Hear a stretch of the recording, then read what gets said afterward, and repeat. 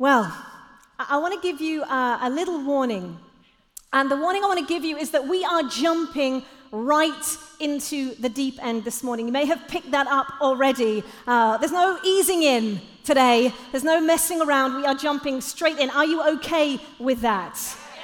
If you're not, I'm sorry. That's what we're going to do.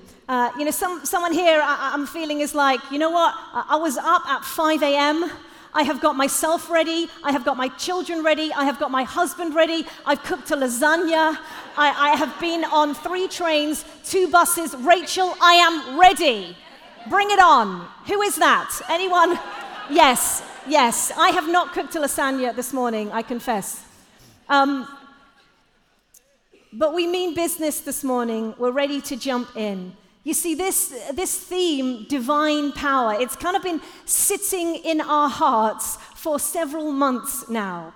And we sensed God beginning to sort of craft this word, this revelation within us. And now we're here. It's like we're almost ready to burst with it. That's how it feels. And so we're going to dive straight in by actually jumping back to the beginning of this whole orchard journey that God has led Amy and I on, and a whole bunch of others who have joined us along the way. And if you are new to the orchard, put your hand up if this is your first orchard experience. Wow! Loads of you. That is amazing. Welcome. Well, hopefully this will also bring you up to speed a little bit with the journey so far. Because several years ago, Amy and I both sensed God speaking to us. You'll be glad to hear that's not sort of a relatively unusual experience. But the thing was, God spoke to us the same thing at the same time. And neither of us at that point were particularly eager to start something that was specifically for women. But God spoke. God spoke really clearly to both of us. And the sense that we both had is that it was time to gather the women. That was the word God imparted to both of our hearts. It's time to gather the women. And at first, to be honest, we wondered if that was just the women in our own churches, but it quickly became apparent that actually the mandate was much broader than that. And the mandate that we sensed, the outworking of that call to gather the women, was to create a space like this where women could come into the presence of God and be liberated from all the stuff that ties us down and trips us up and robs us, and empowered to play our parts in seeing God's kingdom come, whatever that may look like. For each one of us, no glass ceilings. And in many ways, all of what I've just said could apply to men as well. And, you know, I don't, confession, I know I've probably said this every time, I don't always love all-female environments. Anyone else want to dare to confess in the middle of a women's conference? Yes, there's a few of us. It's not my kind of natural, like, yeah, this is me kind of place, but God's sense of humor, he puts that mandate on us. Also, I love guys. I love men, in an appropriate sense, I love one man particularly, but I love working alongside men. So it seemed a bit unusual, and so part of the journey for Amy and I, we're both pastors of churches. We love ministering to both men and women. So part of the journey for us was to discover, to uncover with the Lord what his desire was and is to create this space that was just for women, specifically for women. And we've come to the conclusion that it is not so that we can reinforce unhelpful gender stereotypes. There will be no references to princesses that need rescuing, I assure you. It's not so that we can sing the worship songs in a higher key. We have an opportunity to do that. That's not why we're here. It's not so that there are more toilets to go around, because that's helpful, but that's not why we're here. It's not so that finally the guys are available to babysit, That's not why we're here. It's not so that we can have an opportunity just to whinge about all the blokes in our lives. No. It's not so that the women on stage finally have an opportunity to lead because there aren't any guys around who could do a better job, right? That is not why we're here. We're here because we have this increasing sense that God's desire to gather the women to gather the women at this time, in this place, has so much more spiritual significance than I think any one of us in this room could even begin to fully realize. I have a strong conviction of that. You know, in the summer, Amy and I met up with Jo Saxton. Anyone come across Jo Saxton? She's an amazing author and speaker. She's coming next year. Woo! The Orchard 2023, she's coming next year to speak. We're so excited. And we sat down with her in the summer at this picnic table at a Christian conference. And Jo said to Amy and I, so tell me, what is the Orchard all about?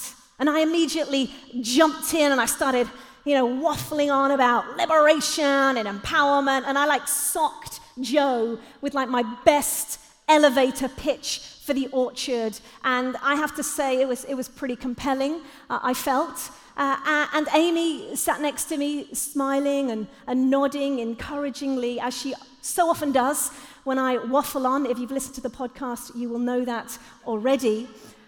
And then when I began to run out of steam, I kind of looked at Amy and have you got anything to add to that brilliant synopsis of the Orchard? And Amy just paused for a moment thoughtfully, and she said, you know what the Orchard is? The Orchard is warfare. And I was like, drop the mic. Yes! The Orchard is warfare. And I'm like, that is what I was just about to say, actually. But there was something about her saying that just deeply resonated. Just think about that for a second. The Orchard is warfare. And if the Orchard is warfare, then that means that there is a battle to be fought. And if there is a battle to be fought, that means that there is an enemy to fight. I warned you, didn't I, that we are jumping straight into the deep end here. And so if you're taking notes, part one of this message is this: wake up to the spiritual battle. Wake up to the spiritual battle. We're going to open our Bibles, if you've got them now, open them up to Ephesians 6, verse 10. For some of you, these verses are going to be really familiar. Others of you, you might be new to the Bible. Ephesians 6, the words are going to pop up on screen. This is Paul. Paul, the apostle, he is writing to the church in Ephesus to encourage them in their faith. He's writing this about 2,000 years ago, but it is still so profound, of course, because it's the word of God to us today. Here's what he says: finally, be strong in the Lord and in his mighty power. Put on the full armor of God, so that you can take your stand against the devil's schemes. For our struggle is not against flesh and blood, but against the rulers, against the authorities, against the powers of this dark world, and against spiritual forces of evil in the heavenly realms. Paul is saying we are in a spiritual battle. Paul is saying the moment that you choose to pursue the kingdom of God in your everyday life, the moment that you begin to build the foundations of your life on the truth of God's word, every time that you make choices that are in line with the gospel but in contention with the values of the world, we enter into a spiritual battle that is being waged against humanity, specifically against those who have put their faith in Jesus. That is what Paul is telling us.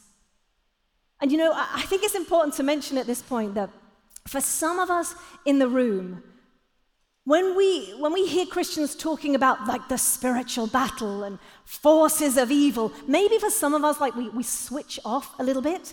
Maybe we find it a bit uncomfortable or a little bit freaky, a bit otherworldly. I have to confess that I can sometimes be a bit like that. I am an entirely practical person. And honestly, over-spiritual, really intense, slightly wacky Christians, they kind of annoy me a little bit, if I'm honest. And it's those people that think everything is spiritual attack. I broke a fingernail, it's spiritual attack. You know the ones I mean, right? If you don't know, it's probably because it's you, just to say. But you know, there is room for everyone in the kingdom. The wacky ones, you are welcome. You are welcome. But the reason that we feel so compelled by the theme this year is because in order for us to step into divine power, it is essential that we understand what is coming against us. In the last few months, I have just become increasingly convinced of our desperate need to just wake up to the spiritual battle that we find ourselves in. Because I think for most of us, even the ones in the room that have read those verses in Ephesians 6 like millions of times, most of us, most of the time, we live our lives completely oblivious to the rulers and the authorities and the powers of this dark world and the spiritual forces of evil in the heavenly realms. And I think the reason that often we are so oblivious is because we are programmed by the world just to see our lives in 2 dimensions. Darrell Johnson, I cannot recommend his books more highly enough.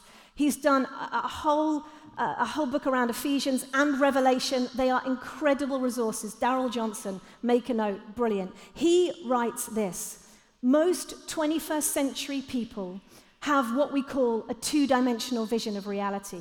The 2 dimensions are, number 1, the ego, the self, and the environment, number 2, the environment made up of the physical universe and other selves, other human selves, i.e. other people.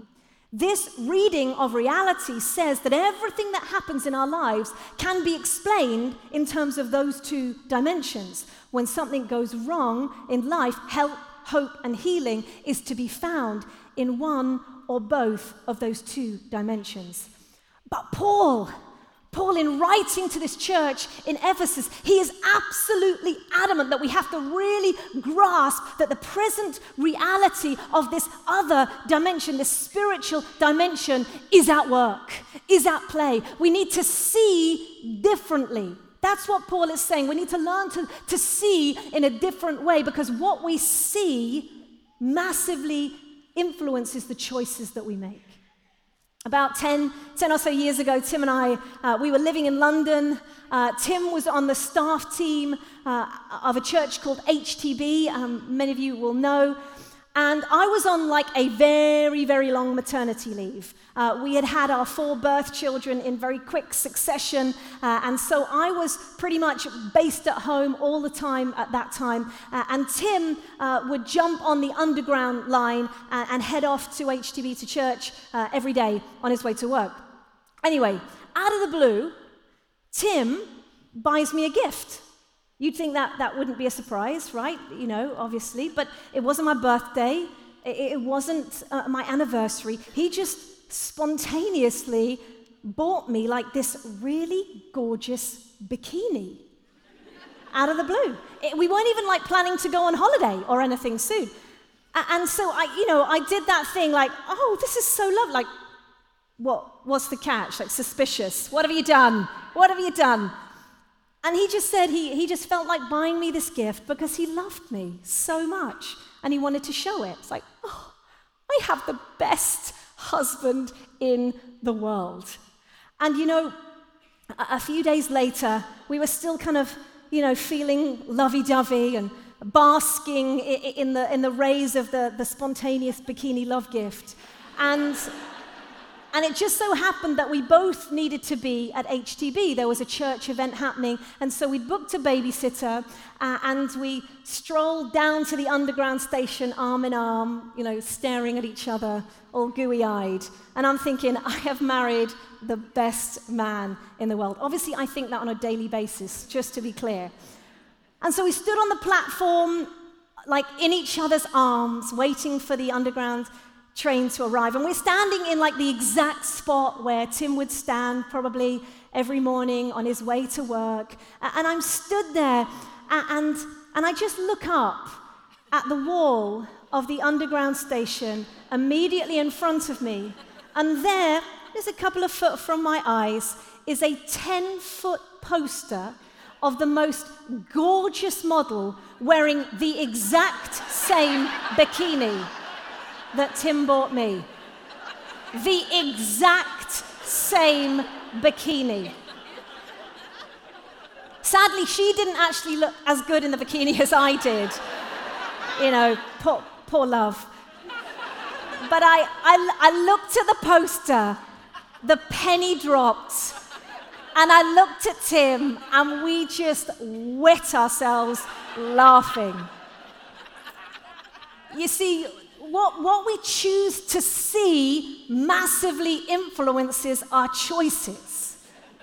Yeah, doesn't it just? Doesn't it just? And if we're going to wake up to the reality of the spiritual battle that we find ourselves in, then we have to see differently. We need to put on spiritual glasses. Remember these? We need to put on our 3D glasses. We need to see in that third spiritual dimension. This isn't sci-fi, guys. This is reality. Because most of the time we just spend our everyday existence in those two dimensions. And yet when we put on our 3D glasses, we become aware. We become suddenly aware of the battle that we're in, and a few things about the battle that we become aware of. Number one, we realize that the battle, it's not a battle of equals. It's not a battle of equals. The enemy, just to be clear, the enemy is not an equal opposite to God, not by a long way. The enemy he's a heavenly being who has fallen, and his sole objective is to turn people away from God. And although the enemy puts up a pretty good fight, ultimately the enemy is no match for God. We can be rest assured with that, because the second thing to discover about the spiritual battle when we put our 3D glasses on is that the outcome of the battle has already been determined. We can be absolutely sure of that when our Savior, Jesus Christ, when he died on the cross for our sake, for our sin, and then when he rose from the grave 3 days later, we were singing about it this morning, we can be absolutely assured that in that moment, in that resurrection moment, every evil power that was set against God was completely undermined. We can stand on that truth. And yes, we all know we still feel the effects of the battle, but the war is won. The outcome is final. But there is a third key thing that we discover about the spiritual battle when we put on our three-dimensional spiritual glasses. When we're bold enough to dare to look beyond the reality of those two dimensions that we often see just right in front of us. And the third thing is this: there is a strategic battle plan aimed specifically at women. What we discover is that since the beginning, one key part of the enemy's strategic battle plan is aimed directly at women. Let me just say that again. What we discover about the spiritual battle when we put our 3D glasses on is that a key part of the enemy's strategic battle plan is aimed directly, deliberately, specifically at women, at you. For the very fact that God has made you to carry his heart, his voice, his kingdom, his heart for women in you. Daniel Strickland, does anyone come across Daniel Strickland? I feel like I'm doing a bit of name dropping this morning. I don't mean to do that.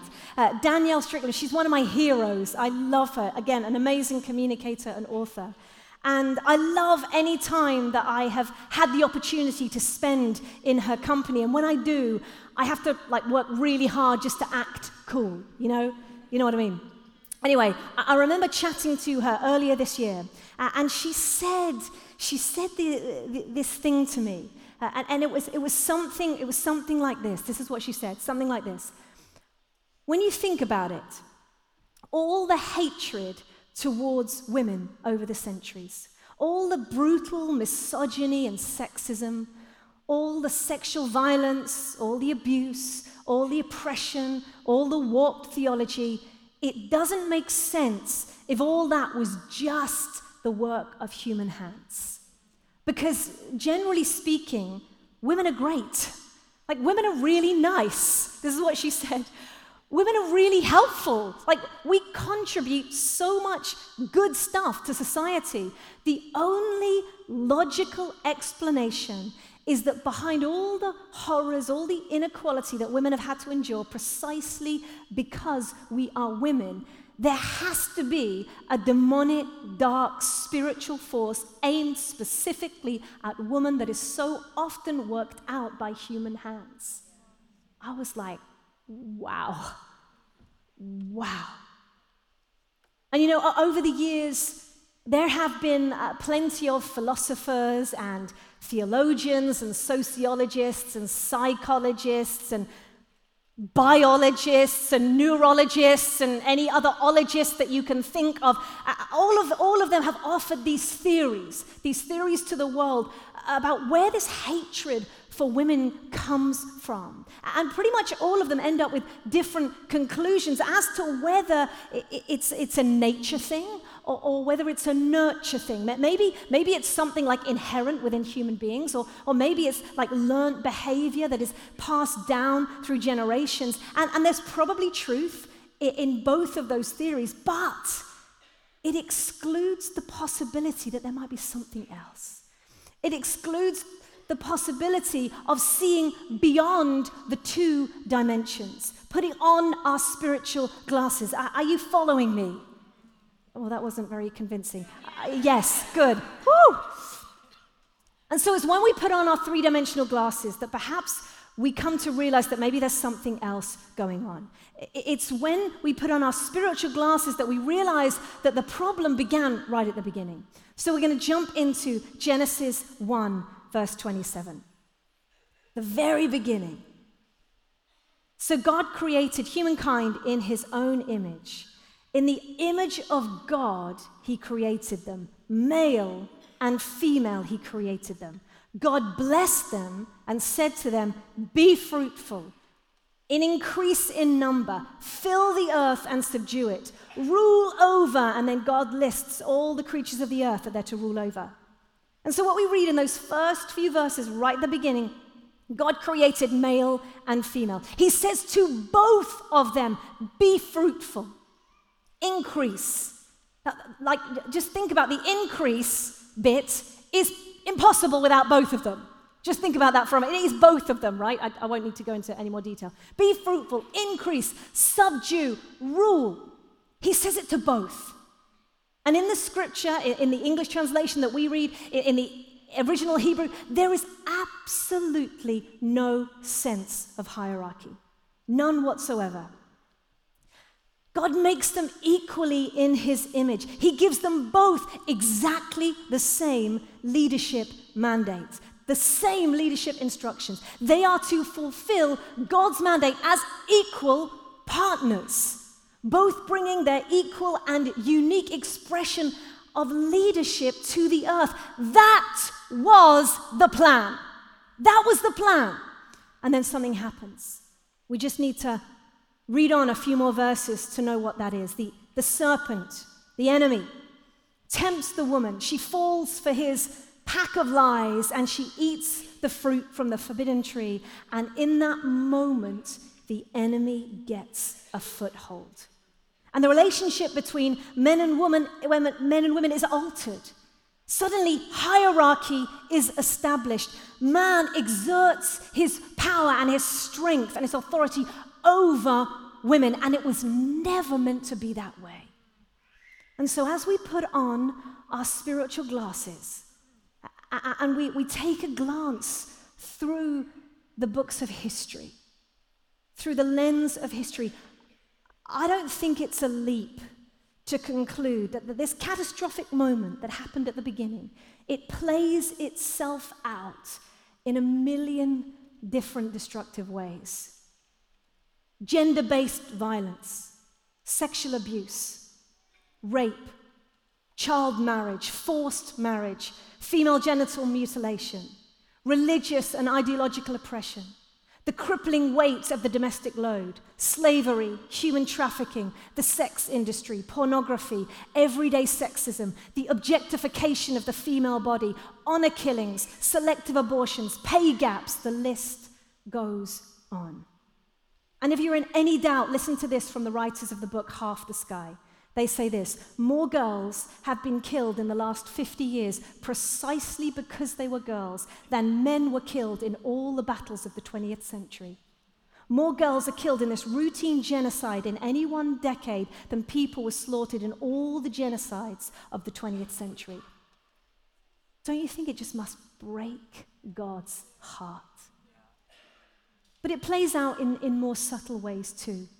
Some of those issues seem so far away from us. There might be some in the room for whom those issues aren't so far away. We want to create space to pray, to minister to one another. But sometimes, for many of us, they play out in more subtle ways that feel closer to home. You know, a couple of years ago, through the help of a skilled and godly counselor, I had this revelation about one of the things that was undermining all that God was calling me to do. Speaking, leading. And this thing was undermining me from stepping more fully into those things. And what I realized is that subconsciously, I was looking constantly for the approval of the most important man in the room. For such a long time, I would experience like these high levels of shame after I preached or spoke somewhere or led publicly, like really high levels of shame. And those feelings of shame were so intense that many times I would like step off the stage and just think, I am never doing that again. I am never putting myself through that again. And as I began with this counselor to unpick some of what was going on, I realized that if the most important man in the room, as I deemed him to be, didn't go out of his way to encourage me, even if everybody else in the room did encourage me, I would leave that room feeling like a failure. And that's where the shame would come from. Now, it wasn't the guy's fault.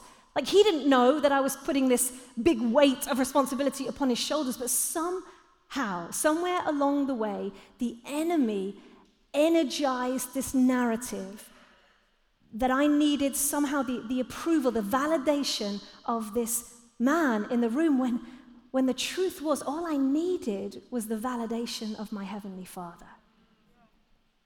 And so what do we do with all this? What do we do with all of this? This is such a key question. This is the pivotal point. What do we do? You know, I don't know about you, but I hear that list. When I wrote that list, I want to scream. I want to cry. I want to shout at God, this is not right. This is not fair. How could this happen? Why is it the way that it is? And you know, there is nothing wrong with that response. In fact, sometimes that is the most appropriate way to pray. And I have to confess, God has wired me with like some fight in my belly. I'm the type of person that will pick a fight with the old granny that parks in the parent-only parking bay. Like, that's me. And God has actually had to teach me over the years how to pick my battles wisely. But this is a different kind of battle, you know? This is a different kind of battle that needs a different kind of weapon, a different kind of power. Honestly, I hear that list and I want to start picking up the weapons of the world. I want to start picking up revenge. I want to get even. I want to grab the power back, thank you very much. That's what my flesh is screaming out. I want to pick up the weapon of aggression, you know, of power over. I want to pick up the weapon of offense. We have every right to feel offended, but it's a worldly weapon. I want to pick up the weapon of militant feminism that says we hate men, down with the men. That's not right. We're called to lead together in harmony. I want to pick up the weapon of cancel culture. Anyone that doesn't think like me, let's cancel them. Let's blot them out of the history books. These are not the weapons that we're called to pick up. And when I feel that bubbling up inside me, I hear the gentle whisper of the Holy Spirit saying, Rachel, walk a different way. walk a different way. I hear the words of 2 Corinthians 10:3 that says, though we live in the world, we do not wage war as the world does. The weapons we fight with, they are not the weapons of the world. On the contrary, they have divine power to demolish strongholds. Who wants to see some strongholds that have held women captive demolished? I do. And as I heard that whisper from the Holy Spirit, I sensed him leading me towards the book of Revelation, Revelation 4 and 5. And so the second part, which is much shorter than the first part, FYI, is this. Part 2, learn to walk in the way of the lion and the lamb. So what do we do in the face of the battle? What do we do to take our stand against the rulers, against the authorities, against the powers of this dark world, against the spiritual forces of evil in the heavenly realms? What do we do when we come up against injustice and inequality and oppression? We choose to walk in the way of the lion and the lamb. This is radically counterintuitive. This is radically countercultural. These are the words from Revelation 4 and 5. At the beginning of Revelation, just to set the scene, the Apostle John, he is invited by an angel to put on spiritual glasses. In fact, one of the most frequent commands in the book of Revelation, it appears over and over and over again, is look. Look. Look with new eyes. Look with spiritual glasses. And at the time, John is exiled on this remote island because the political authorities at that time deem him dangerous because of his uncompromising faith in Jesus. At that time, Christians are being executed in huge numbers. They're being persecuted, and yet the church is growing. It's exploding. The battle is raging, and John is invited on this remote island in exile to put on his spiritual glasses, to see beyond the 2 dimensions of where he finds himself in that moment, to look spiritually into what is happening at that present moment, but on the spiritual dimension. And we find it in Revelation. And what we find in Revelation is a throne room. This is the control center of the whole of the universe. And in the throne room, there is a king who sits on the throne. And this king is victorious. He's victorious, and he holds in his hand a scroll. And this scroll contains within it the destiny for humankind. It holds within it the outcome of the battle. There is a lot going on in this scene as we read it. We don't need to understand it all right now. In fact, I'm going to jump a couple of verses, but let's read this together. Revelation 4, and then we're going to jump to Revelation 5.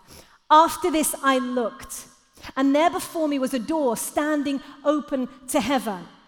He's got his glasses on. And the voice I heard first speaking to me like a trumpet said, "Come up here. I will show you what must take place after this." At once I was in the Spirit, and there before me was a throne in heaven with someone sitting on it. Jump to Revelation 5. Then I saw in the right hand of him who sat on the throne a scroll. And I saw a mighty angel proclaiming in a loud voice, "Who is worthy to break the seals and open the scroll?" But no one in heaven or on earth or under the earth could open the scroll or even look inside it.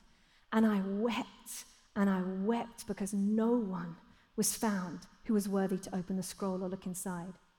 Then one of the elders said to me, "Do not weep. See, the Lion of the tribe of Judah, the Root of David, has triumphed. He is able to open the scroll." Then I saw a lamb, looking as if it had been slain, killed, standing at the center of the throne. He went and took the scroll from the right hand of him who sat on the throne. And when he had taken it, the 4 living creatures and the 24 elders fell down before the Lamb. And they sang a new song, saying, "You are worthy to take the scroll and to open its seals.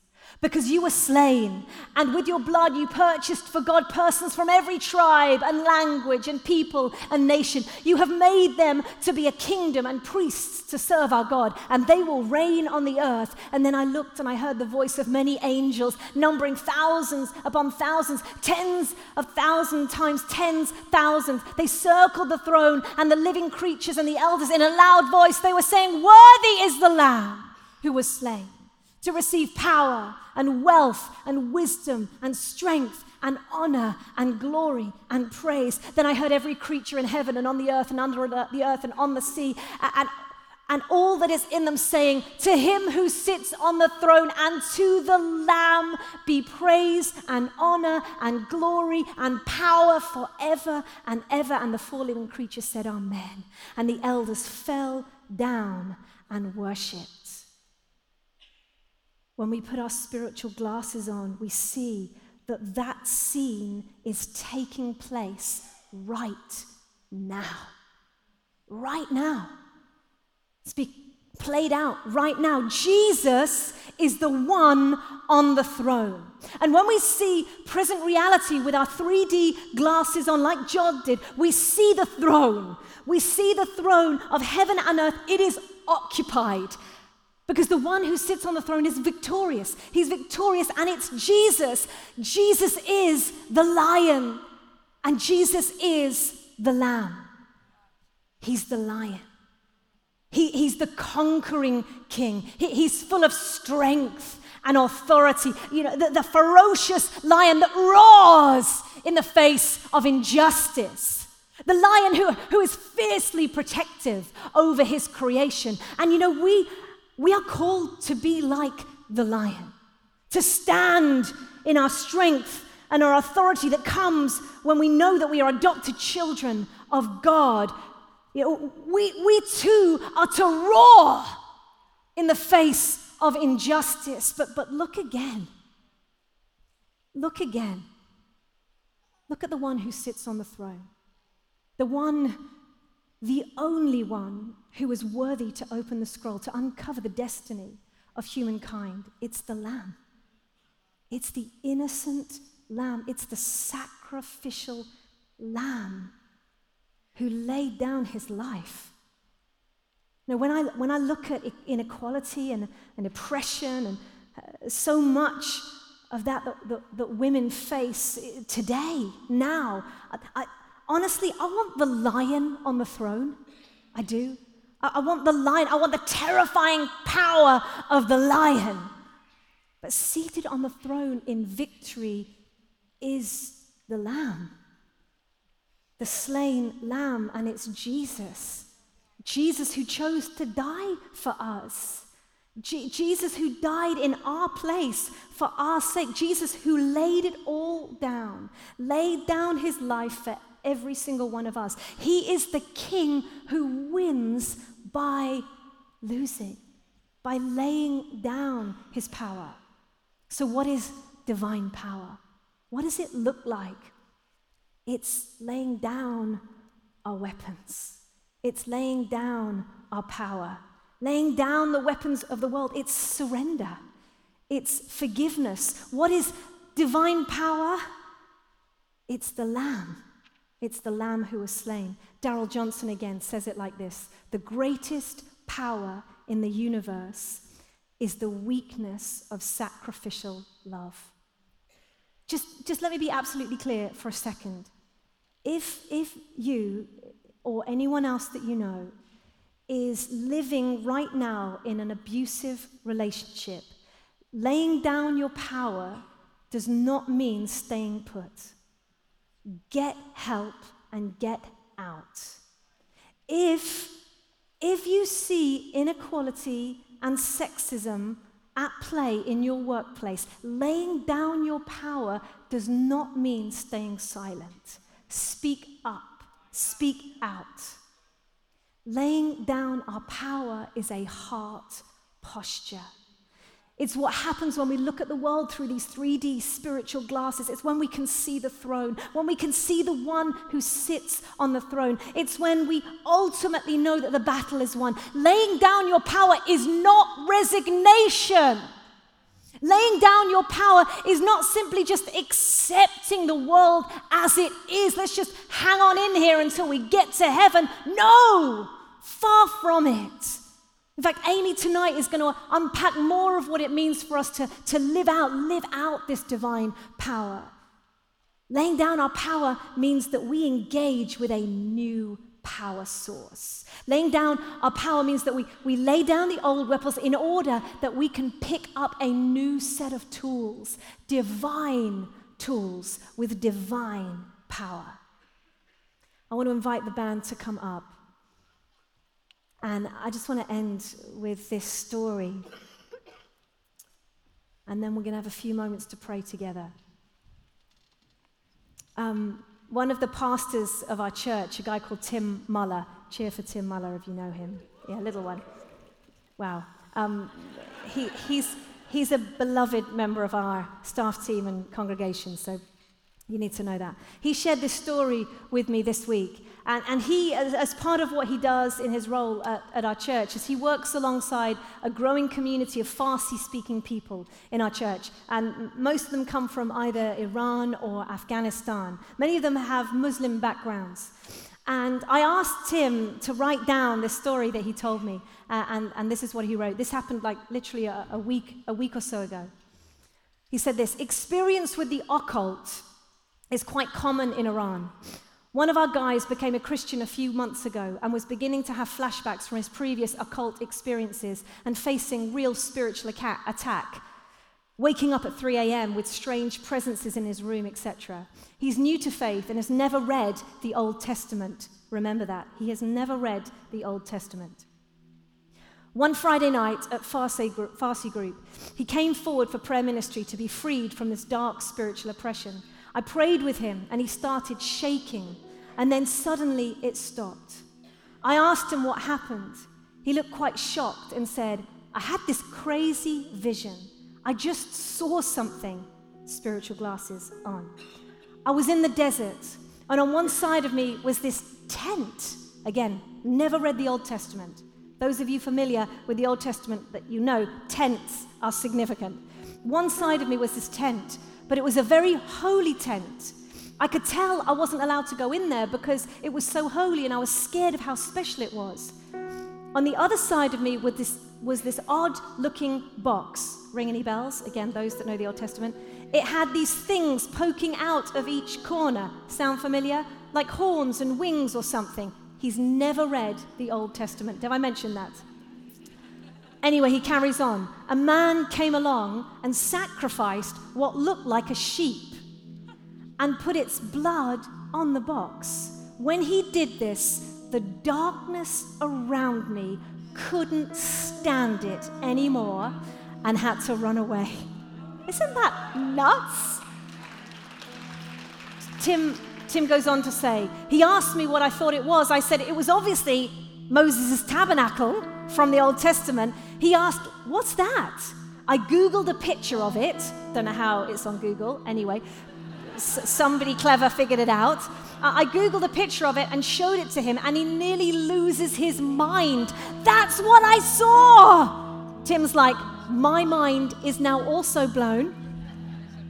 So Tim said, I told him the Holy Spirit showed him this scene, which was a foreshadowing of what Jesus did on the cross to demonstrate the very real power of Jesus' blood, the sacrificial lamb in the supernatural realms. How incredible is that?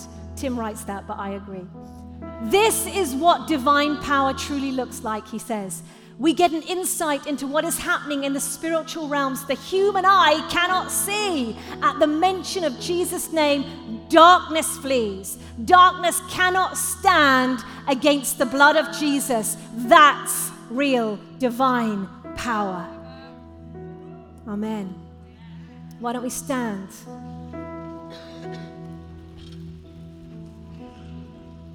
We're going to have loads of time for prayer ministry throughout the day in the seminars. We've got loads of time tonight in our session this evening. We really believe that God is wanting to meet with us in a powerful way. And the invitation this morning is come. Put on your spiritual glasses. Come to the throne room. Look, really look. Look who's on the throne. I don't know what is being played out in the 2 dimensions of your life right now. But in this moment, look. Look with spiritual eyes. Look at the throne.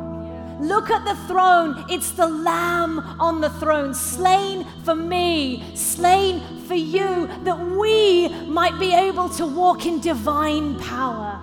His power made perfect in our weakness. We're going to worship together, and then we're going to ask the Lord what he wants to do before we head off into lunch.